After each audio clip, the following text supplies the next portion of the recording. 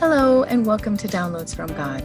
I am your host, Andrea Lendy, sharing a daily meditation and prayer. Whatever time of day this message finds you, I pray it blesses you. So take a deep breath in, release, and open your spirit to this message. I'll be reading out of the Amplified Bible for deeper meaning and understanding.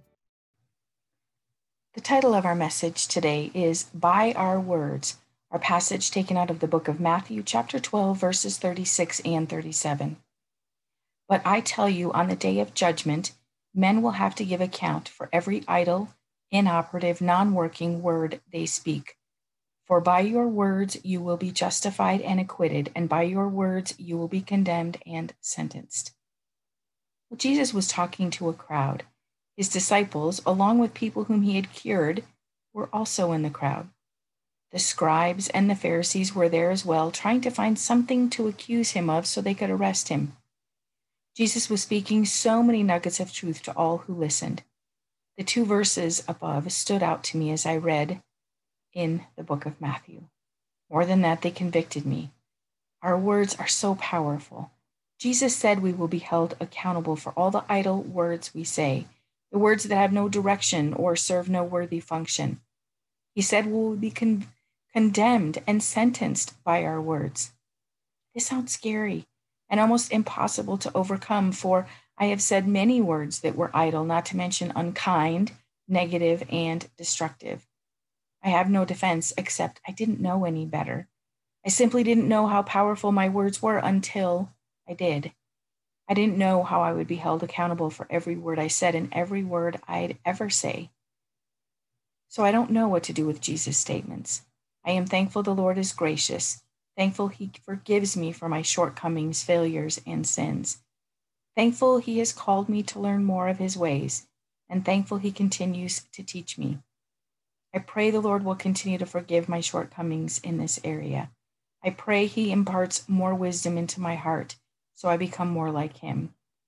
And I pray he strengthens me to follow him and his ways more closely.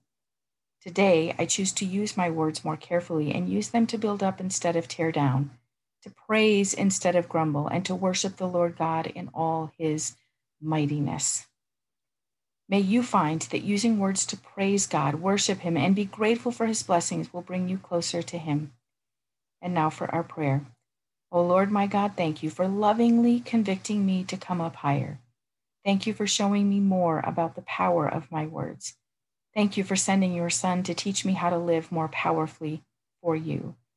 Lord, I pray you set a guard upon my mouth to keep all idle and useless words from my lips. Help me use my words to build others up and breathe life into their lives. Help me speak of love and all good things instead of hatred and pain. Purify my heart, Lord. May you fill my heart with hope.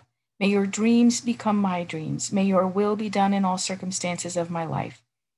Keep me seeking you above all else.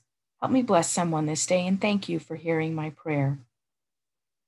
The whisper I hear from God is, my spirit resides in yours, my child, and I will continue to fill you with all good things.